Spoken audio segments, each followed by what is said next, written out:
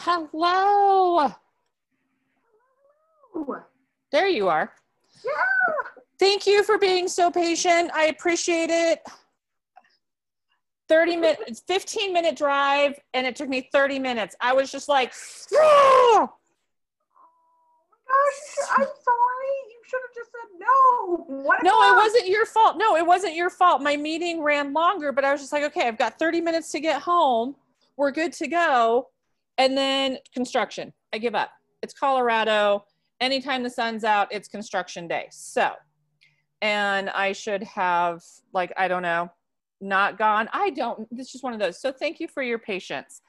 So, and thank you for wanting to do this. So let me give a quick background to it. And if you want, we can actually record it today. If you want more time to think about it, that's fine too. So awesome. I don't really have anything prepared, but that's okay. I would be a whole lot more prepared next week. No, that's okay. That's perfectly okay.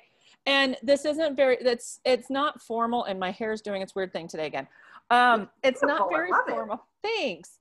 It's not very formal. So let me give you the background and kind of where I'm at with this and coming. So I work with a company called Five Rings Financial, and they started a program 15 years ago called Wine, Women, and Wealth, because they read an amazing book by Marty Barletta that said in the year 2020, 2021, the greatest shift of wealth was going to happen, and the majority of money and assets were going to be moved into women's hands. And it was going to come one of three ways. It was going to come from their parents through inheritance, their spouse through inheritance, or my favorite, she had earned it herself. So so being a part of that company, well, we also do another kind of offshoot from that called Coffees, Chicks, and Cash, it's a community of women that come together to build each other up, learn about finances, learn about just empowerment and encouragement, because sometimes women have a tendency to pull each other down and henpeck and what have you. So we tried not to do that. So the last couple of months, a good friend of mine started a podcast, and he was just like, hey, by the way, you need to do this. And I was just like, you're insane. And then he's like, hey, you need to do this. And I said, no, you're insane. And then he's like, hey, you need to do this. And I was like, hey, what do you think of Coffees, Chicks, and Cash, the podcast, as a name? And he's like, I like it. Do a podcast. So that's kind of how we have arrived here. And to give you a little bit more, the podcast description is it's created for women who desire to take control of their financial future, expand their financial knowledge base, become confident, and feel competent regarding money and all things financial. Additionally, it is designed to educate women about their relationship with money in a relaxed environment, build a community of women who support each other as they strive for financial success. And you're probably going, well, what in the world am I doing on here? Your presentation at 1 Million Cups was amazing. Obviously, it's awe-inspiring, right? Having had an intimate death like you did, and I've experienced the same thing with a spouse. That was powerful for me. And you were one of the first names when I started putting this together that popped up in my dump list, right? And, just where you're kind of just brain dumping everything into a journal. And so what it is I want to showcase women doing something they love. That's the biggest piece of this. The financial piece, if you have something financial to talk about, great. If not, then I have a little, but then that's no big deal. We can make that's a workaround, because I have some people that are like, I know nothing about finances. I don't want to do anything. Blah. And I'm like, don't worry about that. That's not the point. So I want women who are doing amazing things, whether it's in their job, as a business, as a hobby, as whatever, as a way that are impacting the world. Because I think what you're doing with your business is sorely needed, and having that death positive conversation. So I have women of all ages and stages coming on.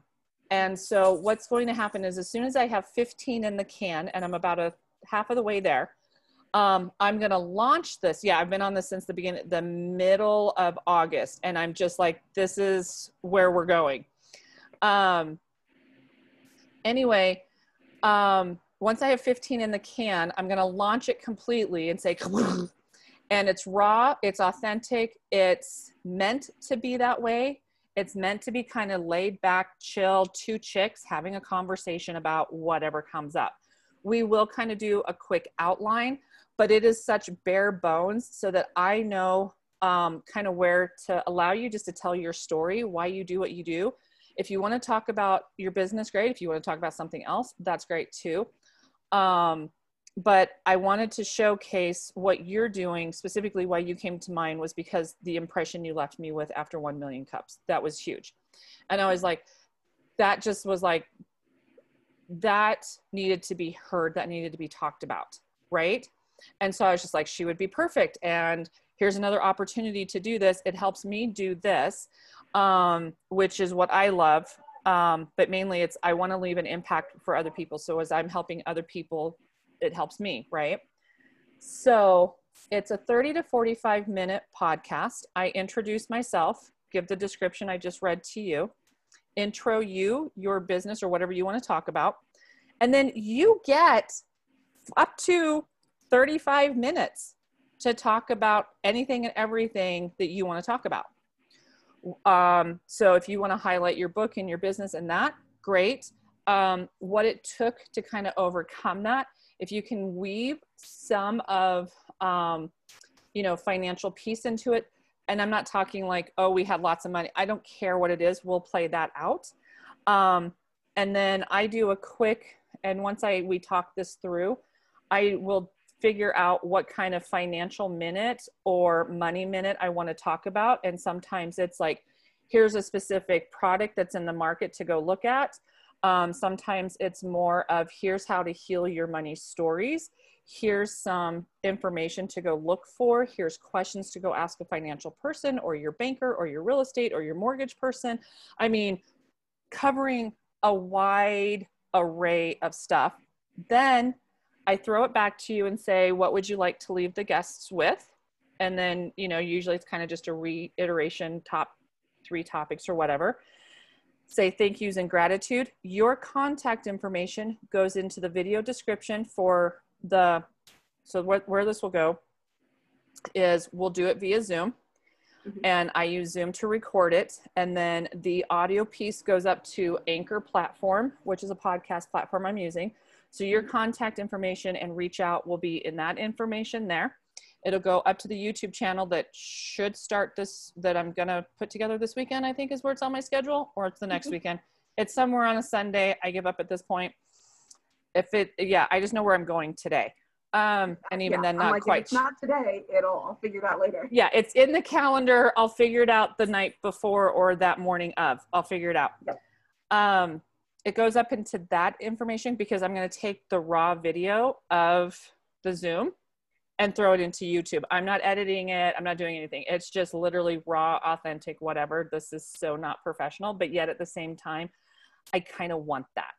I want this to be very authentic. So it feels authentic and it is authentic. And then it'll go on the Facebook page, which is Coffees, Chicks, and Cash, the Facebook page. And then there's Coffees, Chicks, and Cash, the YouTube channel. So all of your information goes into those 3 areas. And then I kind of just say it's brought to you by the McCarthy Agency as part of the 5 Rings Financial family. So what do you think? I think that sounds awesome. Yay! So I guess my question becomes, first of all, now that I've vomited all that, how are you? I'm good. I'm running like crazy, but I'm good. Right. Okay, good. So then I'm running as crazy too. So now you totally understand there's no judgment. No, I totally love that. So, what do you think? Anything off the top of your head that you want to talk about? Jump in. Who knows? Well, first of all, so the appointment that I had scheduled after this, I haven't heard back. So we got time if you have time. Yeah, no, I'm good until let me double check my calendar Yeah, because me I too. looked at it earlier and I was just like, oh yeah, everything's working well. And then traffic hit. And then I was just like, that is so not cool. I am good until 3 p.m. my time. So we have plenty of time. Plenty of time. Yeah. And I'm not saying we need to use all that time. I just Right. didn't want you to feel rushed. Yeah, no. Even though I was like, hey, can we make all these changes? No, you're fine. No, that works out perfectly. Trust me, running two businesses, I totally understand where things shift. What I don't like is like 9:45, 10 o'clock last night, I get a Facebook Messenger from somebody I'm supposed to have a meeting with at 8 a.m. What? and says, can we reschedule? And he's like, because I have a client. And I'm like, I guarantee you knew you had a client before now. right. And I'm kind of like, okay, like I get it as a life coach because that's one of my businesses. I get it. But at the same time, like we've had this scheduled for a week and a half now. Like yeah. Do you know, thank you for the eye roll. Like that just said it right there. Like you're like, no. Yeah. So you just look at your client and go, you'll survive another day. You'll be fine. Or let's get on the phone. But anyway, I digress. Yep. And I'm nervous and excited all at the same time for this. So this is why this is just like massive word vomit. So I totally get that. Absolutely, yeah. But I would love to promote you, your book, the reason why you do what you do, because women need to hear this. Other mamas need to hear this. Other women need to see that even if they're struggling through something very challenging, regardless of what it is, we can do hard things. To steal a line from Glennon Melton Doyle's Untamed. Oh, that's the other thing is I try and highlight a book written by women for women about empowerment. And so again, that lends right to what you do because you have this amazing book and I've perused it. I have not sadly had a chance to read it. But if you saw my reading list, you would just go, okay, she's insane. The same way. I'm like, oh, I've decided buying books and reading books are two different hobbies. This is true. This is where Audible. Buy a book and it sits in a stack until I get around to reading it. Okay, this is literally sitting on my desk right now. And that's just one side. Then we have, this is a partial stack that sits in the other corner. And then, and this is my other, and then this is my journal that I'm like, and we're going to write in it. Which I do write in it. It's just not as much, but the top two books have to go back to Friends because I did read those. I don't know where I found time, but apparently it was when I was sleeping. So that's where we're at. I'm going to sit back. What do you want to talk about? Oh gosh. So just FYI, I went to college to be a tax accountant. No, oh my God. Oh my God. That's so amazing. Hello, you may not be on my desk right now, little one. Go lay down. Pardon me, I have a dog who cannot find her manners. Excuse me. Ma'am, excuse me. Thank you. Go lay down. Okay, then squish between me and the desk. You're fine. Okay. Really? That's fascinating. Okay, so. I actually worked at KPMG for about 4 years. Nice. Yeah. So, nice. I mean, I like numbers. I kind of know how to add and subtract numbers, but that's about it. That's amazing. I love you. You're like, I can add numbers. That's about it. Yeah. That's all I need to know. But I have to have my 10 key to be able to add those numbers.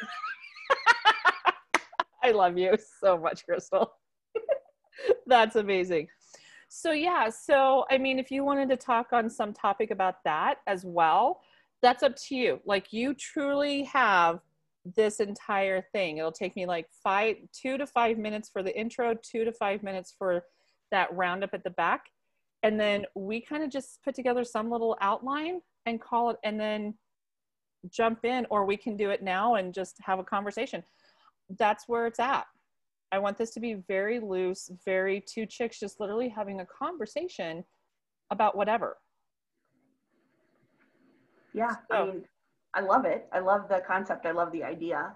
yay. The thing that kind of came to my mind at first was kind of marrying that idea of passion and finances into one thing. I'm right. I'm taking notes. Marrying passion and finance. Okay, keep going. Just because, I mean, like, especially with sharing solace, again, Mm, talking from my perspective, is right. yes, sharing solace is a business and it needs to be self-sustaining Right. in order for me to continue to do this day after day. Mm-hmm.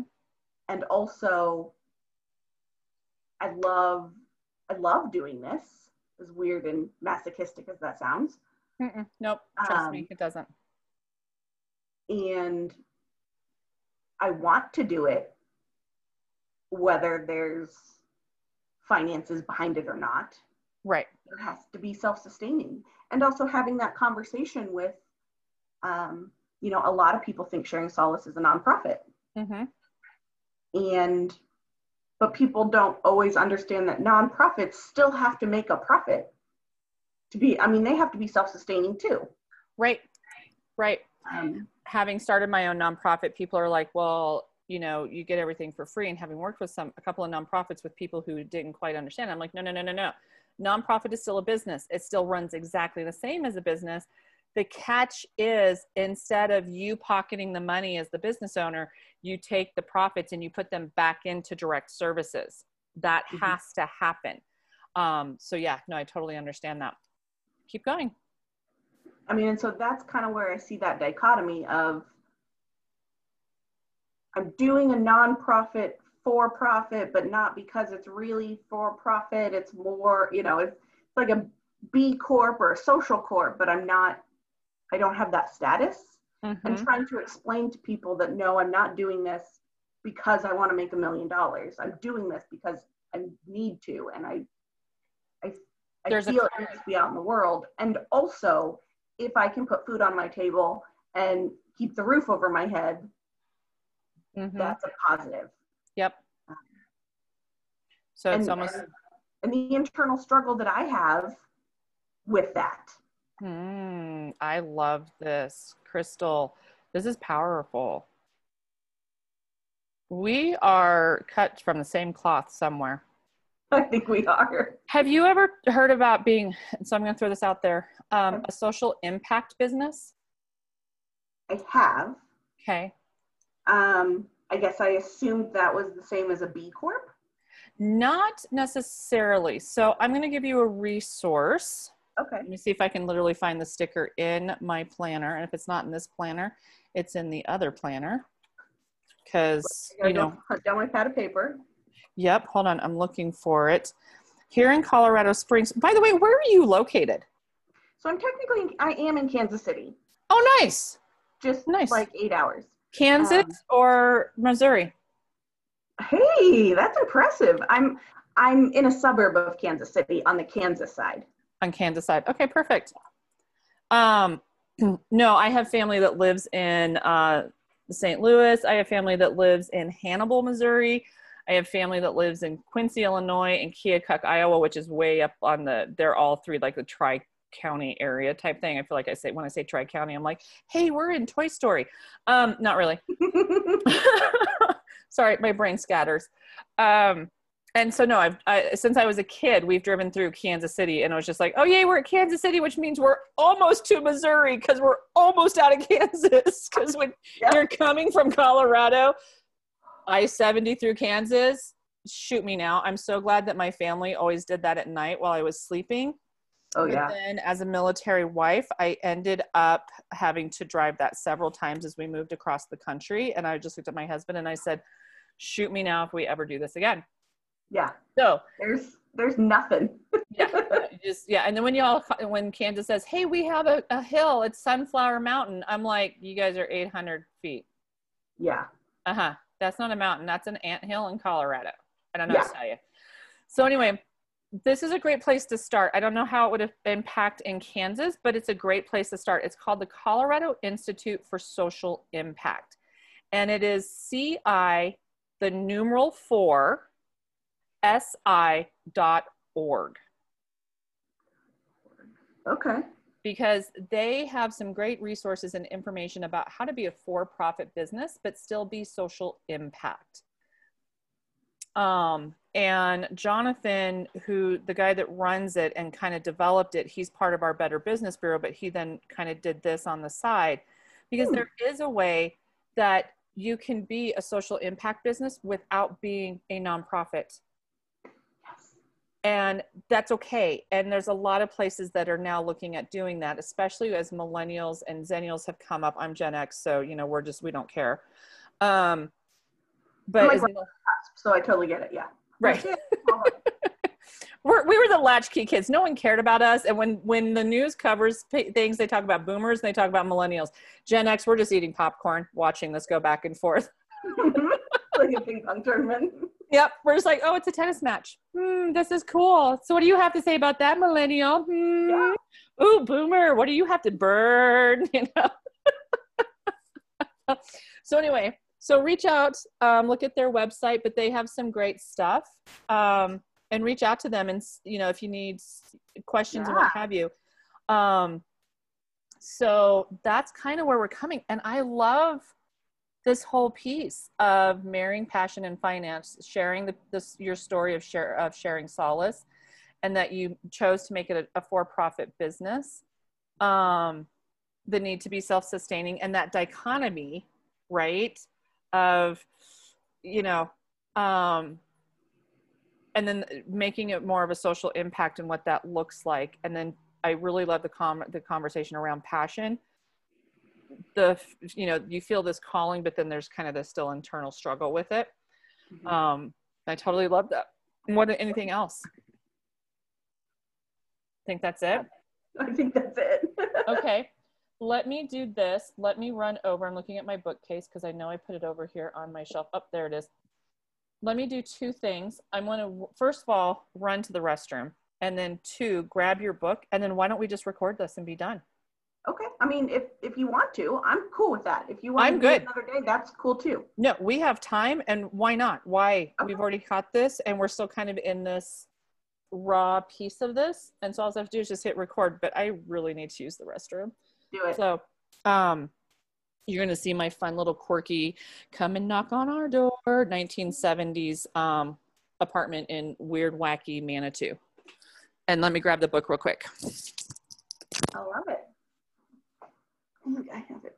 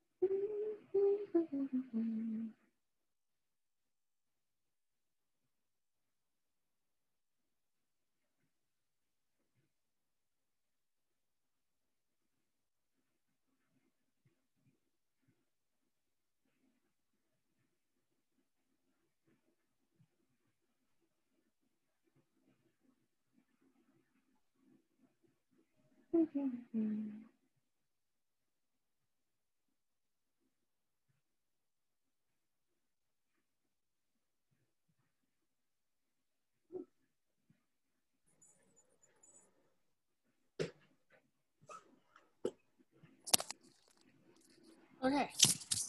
Okay. I was just looking for all my packages. Do what? I was just checking to see where my packages were. Nice. I have fun things coming to play. Well, we'll see. Nice. Alrighty. So, let me take a couple more notes just so I have it for my Confessions of a Griever. I'm going to close down some things on my computer. Yep. Because I only have 100,000 open. No, you're good. And then let me take a look at, I want to look at two things of some notes I already have down as far as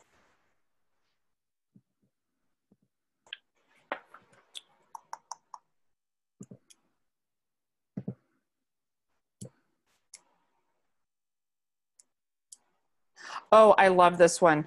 I think my financial minute are going to be a combination of these two things. Amazing things happen when women gather to create something positive in their lives as well as the lives of others. I think that falls right in line with what you do, what I'm doing here. And then women are collaborative creatures. We want to share. So throughout the podcast, we'll talk with amazing women, their inspiration upon learning the concepts, taking action, and applying the principles and context to their lives. I will play with that a little bit, but I definitely like that first one. Definitely in love with that first one. So that was powerful. Okay, so let me get so I can just flip to that. We're there. And then let me bookmark this. So I just flip through and I don't look like an idiot on camera. I try not to, but this is what it is. Right. I'm the same way. I'm like, yeah, I'm an idiot in real life. Why would the video be any different? Exactly. This is what I'm saying. All right, ma'am, go lay down. You may not bark at the door, and I will be highly upset if you do. Alrighty, I'm going to hit, oh, it's already recording. Okay, that's awesome. So it's just going to go up as it is. Okay, perfect. I forgot that I turned that on. So we're still doing this, and everybody's going to see my apartment. This is awesome. What it is, here we go. Alrighty. So good afternoon, ladies and gentlemen. Welcome to Coffees, Chicks, and Cash, the podcast. I am Danielle McCarthy, your host. Today with me, I have Crystal Webster, who has fast become an amazing friend of mine, and I can just see that we're going to keep going. And let me introduce you to the point of the podcast. The podcast was created for women who desire to take control of their financial future, expand their financial knowledge base, become confident, and feel competent regarding money and all things financial. It is also designed to educate women about their relationship with money in a relaxed environment, build a community of women who support one another as they strive for financial success. So, welcome, Crystal. How are you today? I'm great. The sun is shining, and I'm on this side of the earth, so I'm doing pretty good. Awesome.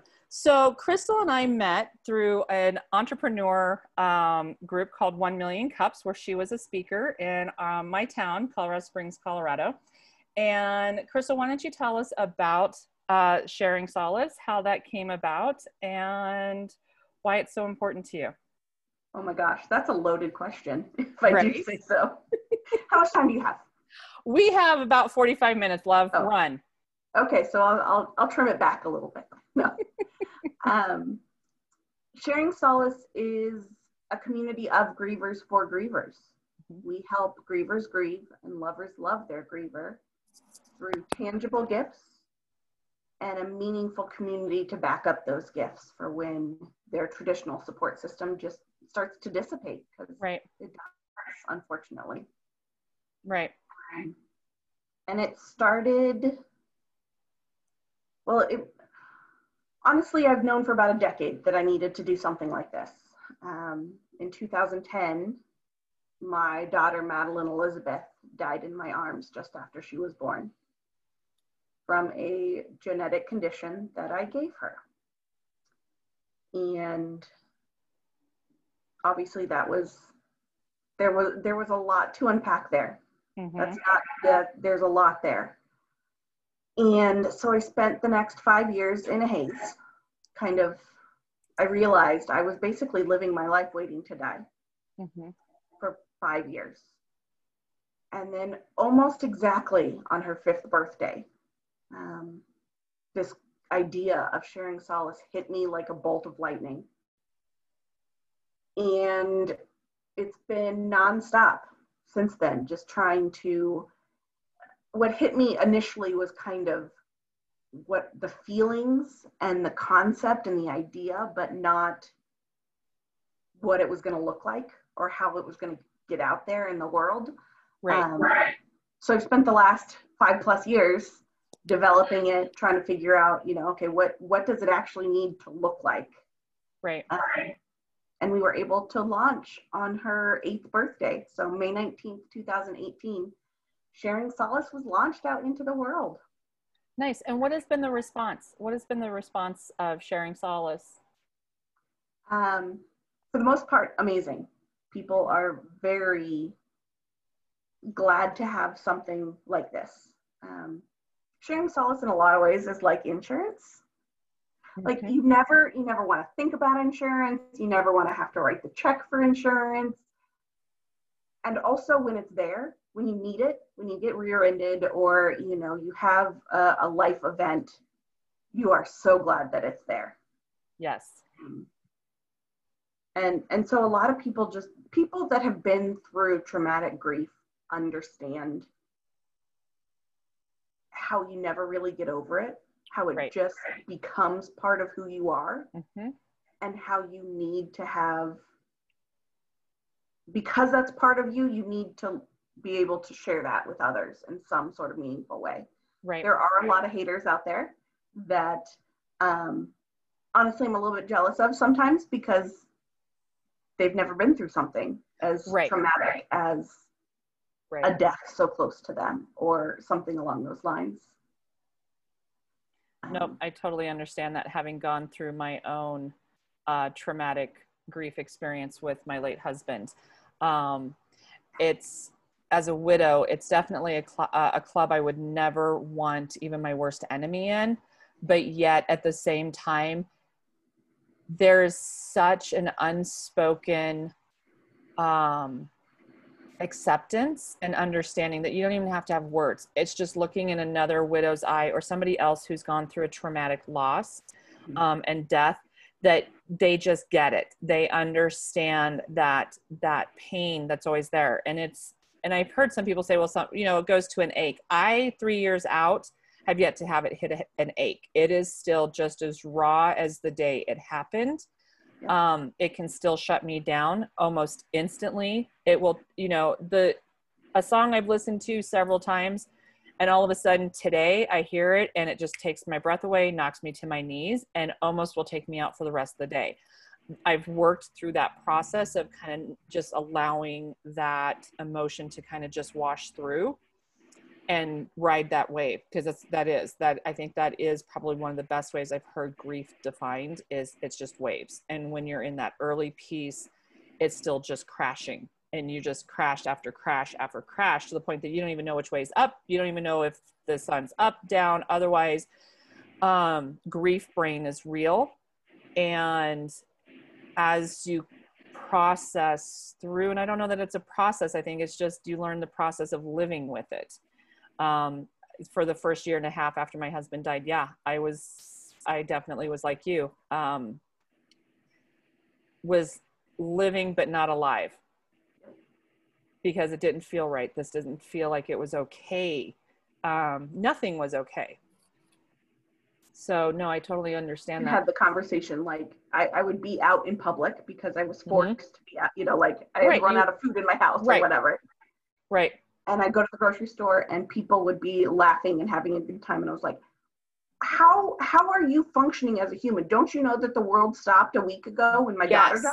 Yes.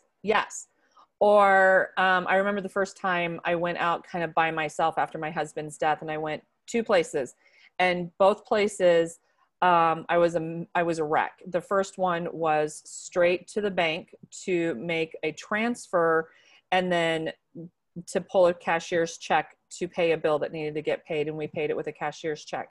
And walked into the bank. Luckily, the teller, this had been such a routine that they knew exactly what I needed. But when I walked in and I went to say what I needed to say, all of a sudden all I could do was just cry. Like, this was the first step of doing this without him, and this presence, and the reality of that. And remember, just all of a sudden I'm in tears, I'm shaking, I can't be consoled. And the teller did an amazing thing, and I didn't realize at the time, but she herself was a widow, came out, literally put her arm around me, took me to a closed office and said, okay, let's just sit here. And she did. She gave me 10 minutes of space just to kind of like let the wave crash, get to a point where I could kind of bob along with the wave. And then she's like, are we doing what we normally do each month? And I said, yes. And she goes, okay, so tell me first what you need to do. And she knew exactly the 5 steps, you know, whatever, but grounding me back into that moment of here's this step, here's this step, here's this step. Get through the bank. I'm great. I'm fine. Then I get to the grocery store. And again, people are laughing. How dare they be laughing? Don't they know that this is unfair? Life is unfair. You shouldn't be laughing. And angry at them for being able to laugh is one of my biggest things I remember. And then the second piece was, then I turned the corner and there was chicken noodle soup. And I was just like, oh, well, do we need chicken noodle soup? And then it hit me, boom. We don't need chicken noodle soup anymore because no one in the house eats it. It's what he would have eaten. And so there was no need to. And then, so then I'm now in tears again, little unconsolable. And about this time, a friend of mine happened, you know, small little town, friend of mine happened to come around the corner, saw me, and she was like, first of all, oh my gosh, you're out. And then she saw the look on my face and how I was just kind of, you know, in tears and kind of just, I didn't even know what to do. Like, I didn't know, do I run? Do I bolt? But where's the front of the store? But I still need to do this. And just so emotionally bewildered and lost. And so again, she just kind of said, well, why don't we just go pay for these groceries? And literally held my hand through that entire process until I got out to my car. And then she followed me home to make sure that the 2-block drive home, that I would get home safe. So yeah, I think that's, grief it's definitely one of those pieces. So now tell me more about how you came into sharing solace. You kind of did that, but then the passion that drives you to keep going.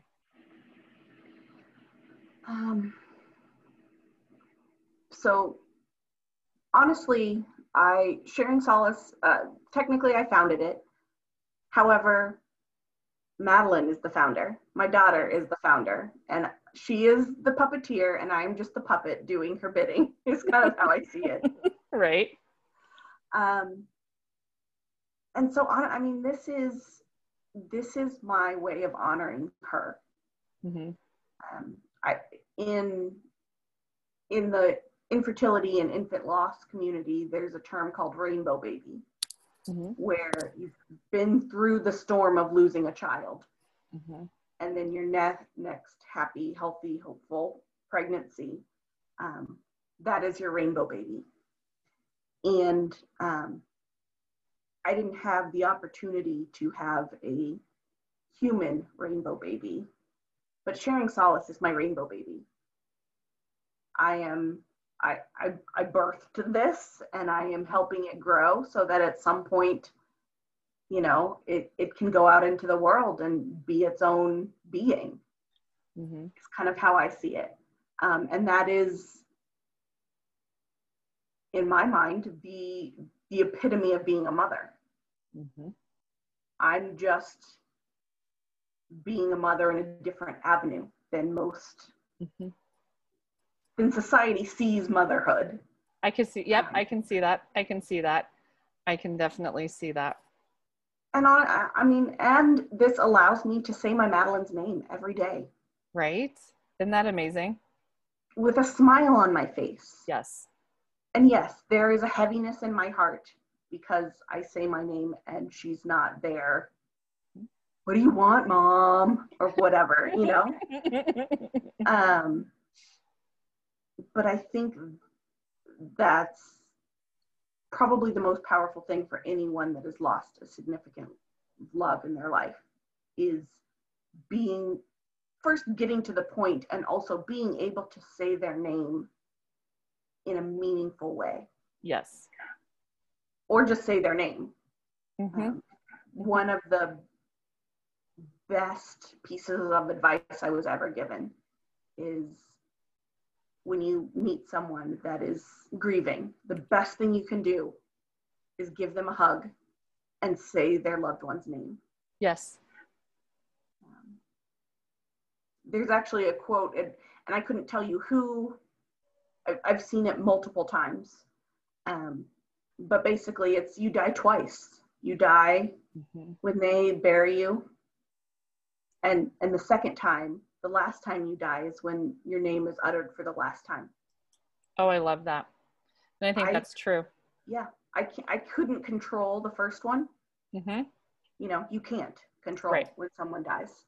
Right. However, I have full control over when Madeline's name is uttered for the last time. Yes, you do.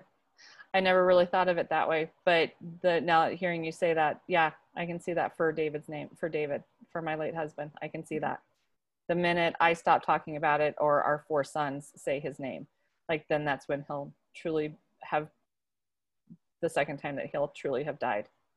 Yeah. So no, I totally understand that. So talk to me about what you've learned about starting Sharing Solace, the struggles, the challenges, the rewards, and all of that piece of this. Every day is a struggle. Every day is a new issue that I need to take care of, which has been interesting. Probably one of the biggest emotional battles I've had to face myself is the whole idea of, you know, I am doing this because I love what I'm doing, and I love being able to be that resource and be that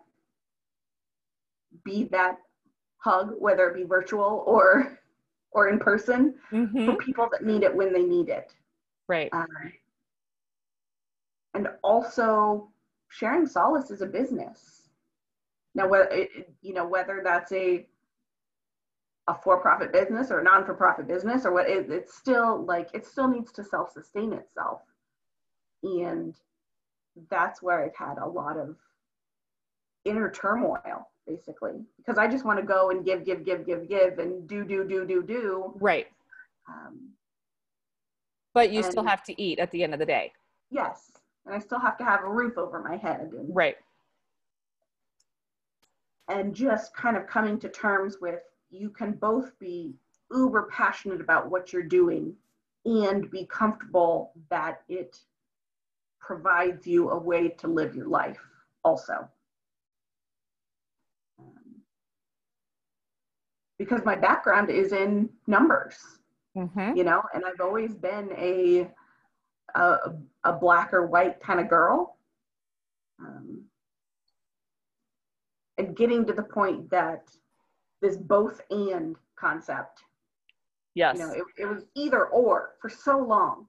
And that's what I thought it was. It was like, either you get this, or, you know, it's black or it's white. It's right or it's wrong. Things can be both and. You know, I can be both happy and sad at the same time. Yes. I can be both a functioning business and a passionate, mission-driven organization. And I think that has been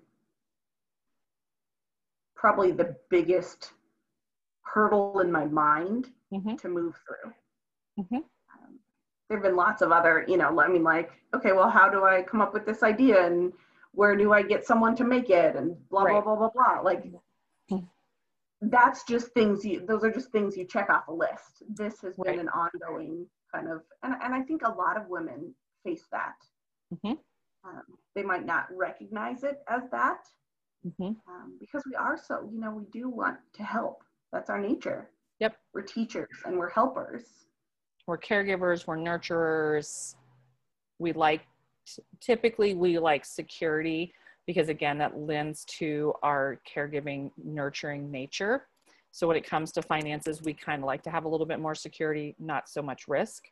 But again, becoming an entrepreneur is nothing but risk. So that kind of speaks directly from it.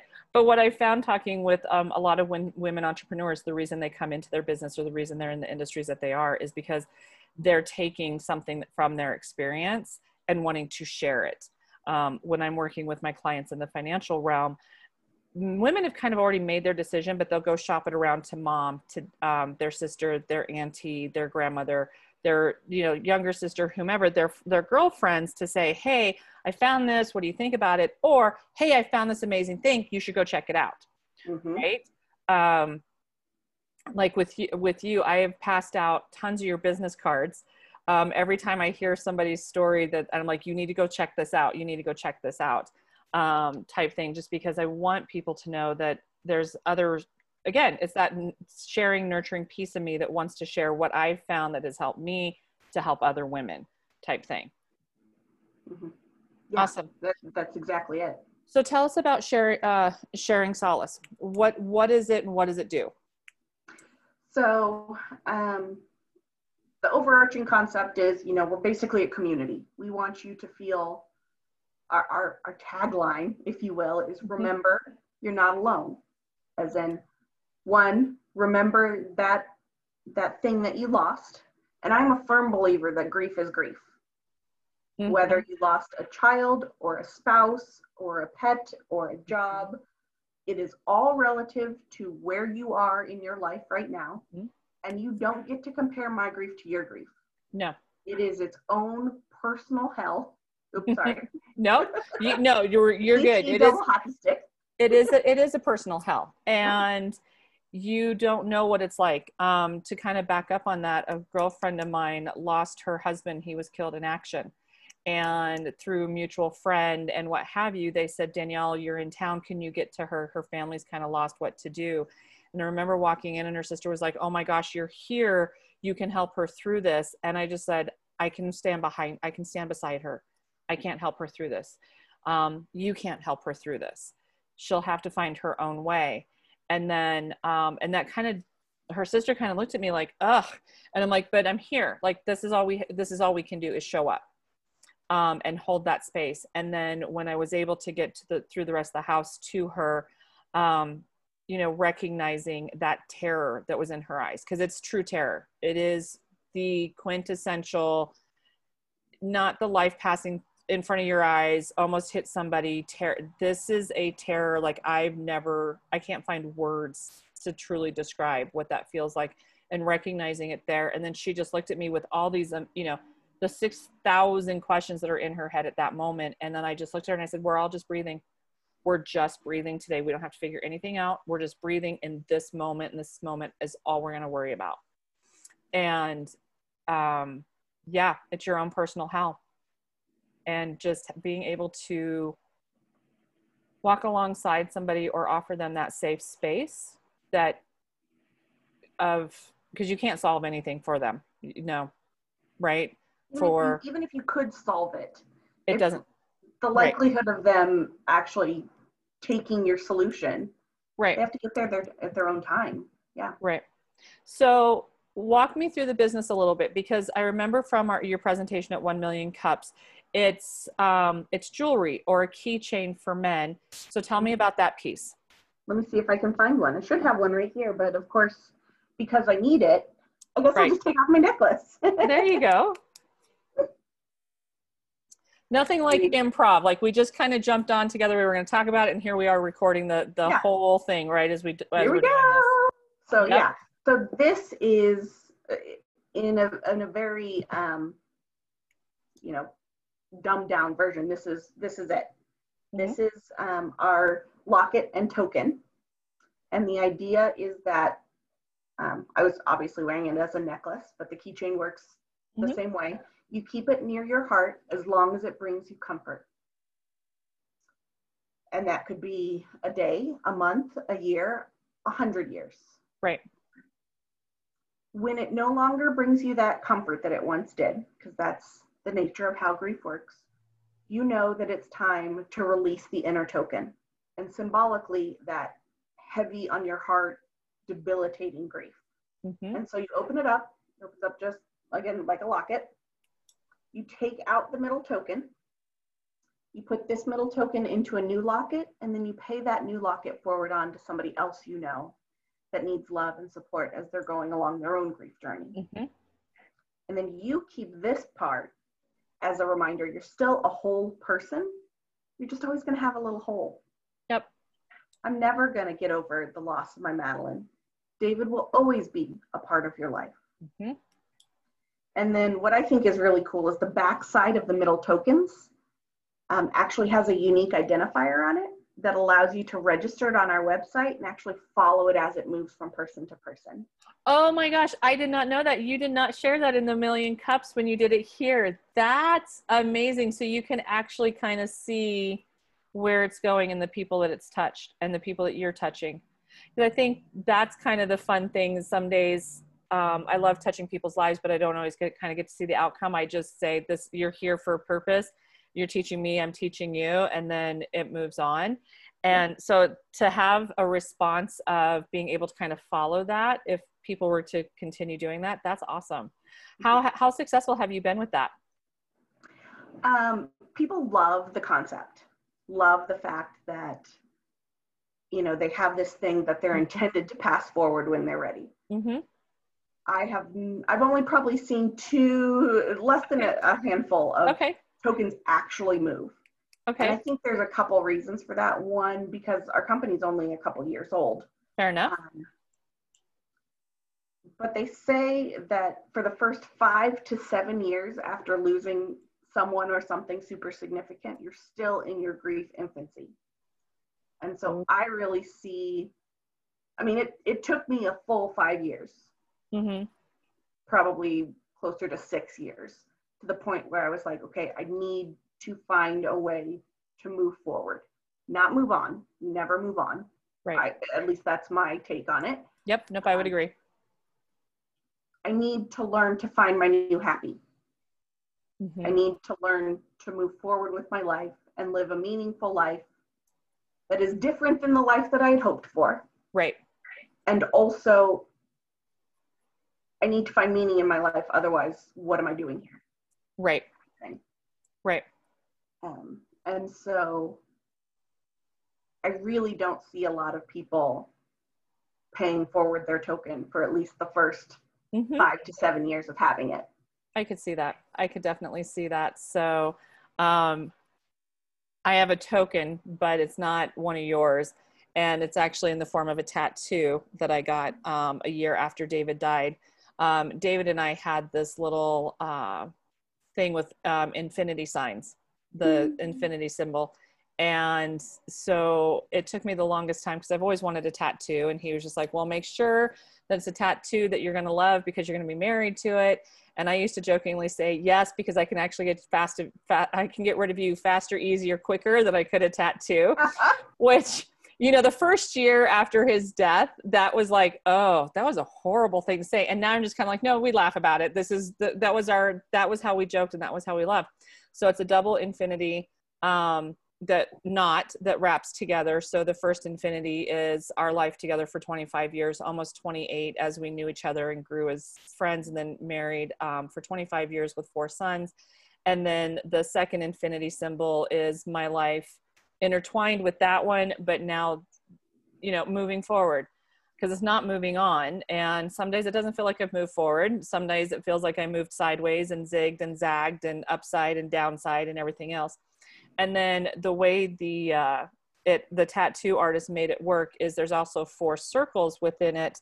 And that represents my 4 sons. And that was just a happy coincidence that happened. So I totally get it. So I can't take this token off, but I love that idea of being able to say, okay, I found my new happiness, and I understand where somebody else reaching back and trying to help and helping somebody with where they're at, and just loving them in that space for that time until they can take that next step forward for themselves. Mm-hmm. So no, I totally love that. So also, while you were presenting at 1 Million Cups, you gifted me with this book, The Confessions of a Griever. You did warn me about, you're like, I hope you don't mind, but there is an F-bomb. And I love that you open up the letter to the author, essentially what we considered and it's probably glary, but what would consider to be the introduction. And you're just like, and we'll just let it fall from there. Yep. So tell me what you learned writing the book, what made you write the book, that type of thing. Yes, I prefer to call them artfully crafted 4-letter words. This is what I'm saying. Well, they're just words. Seriously, Yeah. this is where it's at. And to protect the listenership, you know, I'm not going to completely say the word, but Right. you know. Well, and there's a few others in there, but I will tell you that none of the word. First of all, I write it like a 3rd grade writing level. Right. Right. You know, like C-Spot, run, go Spot, go. But also none of the curse words are spelled correctly. Nice. They're either like, 47 U's, or the A is the @ sign, or you very clearly know what I'm trying to say. Right. Okay, gotcha. Yeah. Nice. So tell me about the book some more. What was the purpose? What's your hope with it? What made you write it? What lessons did you learn as you wrote it? What was tell me about the book. I am not a writer. Is probably what I learned more than anything. But I loved the process. Right. It is a lot of work. You either are, you're enshrining the process of writing a book, and you're like, oh, I just, write for a few days and then send it off, and people are like, oh, I love it, and blah, blah, blah, blah, blah. That's not how it works. Right. Or the other extreme. It actually, it almost fell into my lap. I was approached by a professor at Georgetown that has a program writing books, and somehow through the grapevine he found out about me. Nice. And we talked, and he's like, okay, why would you want to do this? And then after that conversation, he kind of laid out, okay, well, we would start here, we would start this summer, which was last summer 2019, and you'd work on this for 4 months, and you'd work on that for another 4 months, and you do this and we do that. And then if you kind of follow the steps that I lay out for you, you'll have a book next May. And I got chills, and I could barely breathe. And I was like, so you're telling me I would have a book on May 19th, 2020? And he's like, yeah. Oh crap, now I have to write a book. So for Madeline's 10th birthday, she got a book in the Library of Congress. Nice. Because everything about her and about sharing solace happens in May.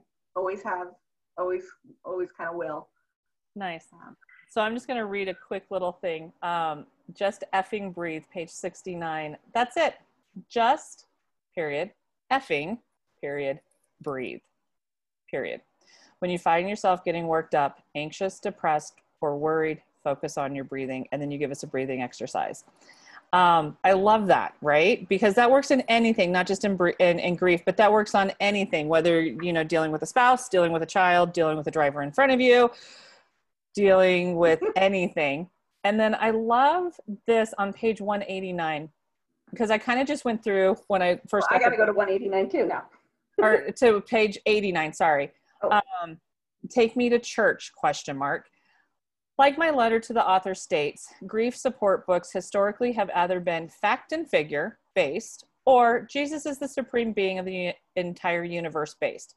I think I've pretty well proven this book is not even a little of either. And I love that because, again, we don't as a society have positive death conversations. I think you and I talked about a little bit too of the euphemisms that people use, pushing, their past. And my husband didn't pass. I didn't pass him on this road. He didn't pass a test. He's not he kind of is technically in the past. I mean, right. But at the same time, he's still present for me. Mm-hmm. And so when we talk about that, or when I say David died and I see people around me like cringe, like, oh my gosh, how can she say that? Because by not acknowledging death, you're denying what has happened to me. You're denying my ability to emotionally come to terms with what has happened as much as I can in that moment. And I see people's discomfort, and I'm going to come across really callous at this point. Don't care about your comfort at that moment. This is about me. This isn't about you. And I think, again, like you said at the beginning, unless people have honestly experienced that intimate loss, that intimate death, you truly don't understand. And I came to appreciate the word death ahead of time anyway, because of my mom. I lost my mom in 2008, but, which was an intimate loss too, but not, I don't know, maybe it was because of my mother-in-law, and it was just an amazing woman who I considered my mom. But still, I watched that happen to my kids, and watched that. And it was very interesting to me. They were still relatively middle school, high school, and one was elementary. They used the word death, and it didn't stop them. They didn't, I guess, know any different. Like, society hadn't kind of pushed that in on them. And I just remember thinking, yeah, you're right. Grandma did die. This is what happened. And she died in our home, and they were witness to that. They were there when she took her last breath. They were there when the funeral home came to remove her body. And a current situation that we're going through right now, we have to have these conversations because of a specific event that's going on in our lives right now. We still have to have this conversation, and it's about my husband too. We still have to have this real conversation around death and dying and the funeral industry and 3 years later, and that situation still hasn't resolved itself. We're hoping for a resolution next year into 2021, but again, who knows? And so having that conversation of saying death, died, and not loss or past or whatever, because I didn't lose him. I know where he's at. Exactly where she is. Yep. Didn't lose him. So yeah, I totally appreciate that. So no, I totally love your book. Is there anything you want to share out of your book? Cool. I'm putting you on the spot today. Well, there's one thing that you talked about earlier that I kind of, so, you know, you kind of have to walk with the person that's grieving. You can't fix it for them. You can't do it for them. Dr. Ellen Wolfelt, who is like the be all end all guy in grief, calls it companioning. Oh, nice. You companion the griever. I like to kind of call it like, as someone that's been on this grief journey for a decade, it is my job, my duty to be your grief Sherpa. I like because that. You've been, you know, I mean, I've been on this journey a little bit longer than you have. So right. It's my duty to help you, you know, give you directions if you choose to take them, right. Carry the weight as much as I can, walk alongside you, you know. So I think that is, it's almost our duty as someone that has lost something so powerful in us that we cannot get back. Right. To pay that forward and help the next person in the next, you know, in their loss, whatever that looks like. Right. Whether that's a hug and saying their name, or bringing them a frozen lasagna, or whatever that is. Yep. Giving them an amazing book because you brought them to tears at a presentation. So Confessions of a Griever by Crystal Webster, giving me an amazing hug that day. Yeah. Coming on a podcast just out of the blue, like all those things, right? Because this is what we do. So I'm going to take a moment here and kind of do like our financial minute, money moment. But I just want people to understand that amazing things happen when women gather to create something positive in their lives, as well as the lives of others. And that's my hope with Coffees, Chicks, and Cash, the podcast, is that as women, we come together and we're sharing our stories, that you take something away from it. I know each time I do a podcast, I take something away. I'm hoping my guests take something positive away, because women are collaborative creatures. We want to share. And so continuing throughout the podcast, we will talk to more amazing women doing amazing things, sharing a giggle, sharing tears, sharing a hug, sharing a lasagna, whatever that looks like, and hopefully find inspiration among them. So Crystal, thank you so much for coming on today. I appreciate it. This was super fun. I think you're going to probably be a reoccurring guest, just one, because I want to I want to see your beautiful face, and your giggle is infectious. And we seem to have just hit it off. In probably, I think we've known each other now a total of 2 hours, maybe. And I feel like you're one of my best friends. But I also think I think that speaks to the power of grief, though, because it does, like I said earlier, when we were kind of just shooting the shite, that until you've been, it's a club that you've never wanted to be a part of, but once you're in it, the amazing people that come forward and grace your life is just absolutely impactful. So thank you so much for being you, sharing Madeline with me and with the rest of us. And I can't wait to see where this goes for you. And wow, thank you for letting me say her name and his name. So to both of them, Madeline, David, we miss you. We love you. Thank you for impacting our lives in such amazing ways. Crystal, how do people find you? How do they get a hold of you?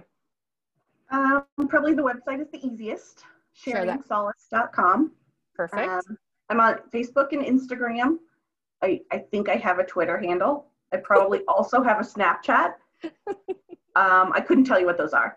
But if you just Google, Sharing Solace and look for the pink butterfly or flower, depending on how you see it, you can find me. Perfect. And as always, I'm Danielle McCarthy. The best way to find me is through the podcast, and reach out to me at the McCarthy Agency. I'm on Facebook, on YouTube, and here on the podcast itself. Today's podcast was brought to you by the McCarthy Agency, a part of the Five Rings Financial family. And Crystal, thank you again so much for today. This was fun, spontaneous, and I think I'm going to use just the whole thing and just throw it up there for the full hour and 7. And people get to see the apartment. They get to see us. We're just raw, open, because this is what I wanted. This is what the podcast is supposed to be. So thank you so much. Don't go, but I'm definitely going to hit the stop button right now.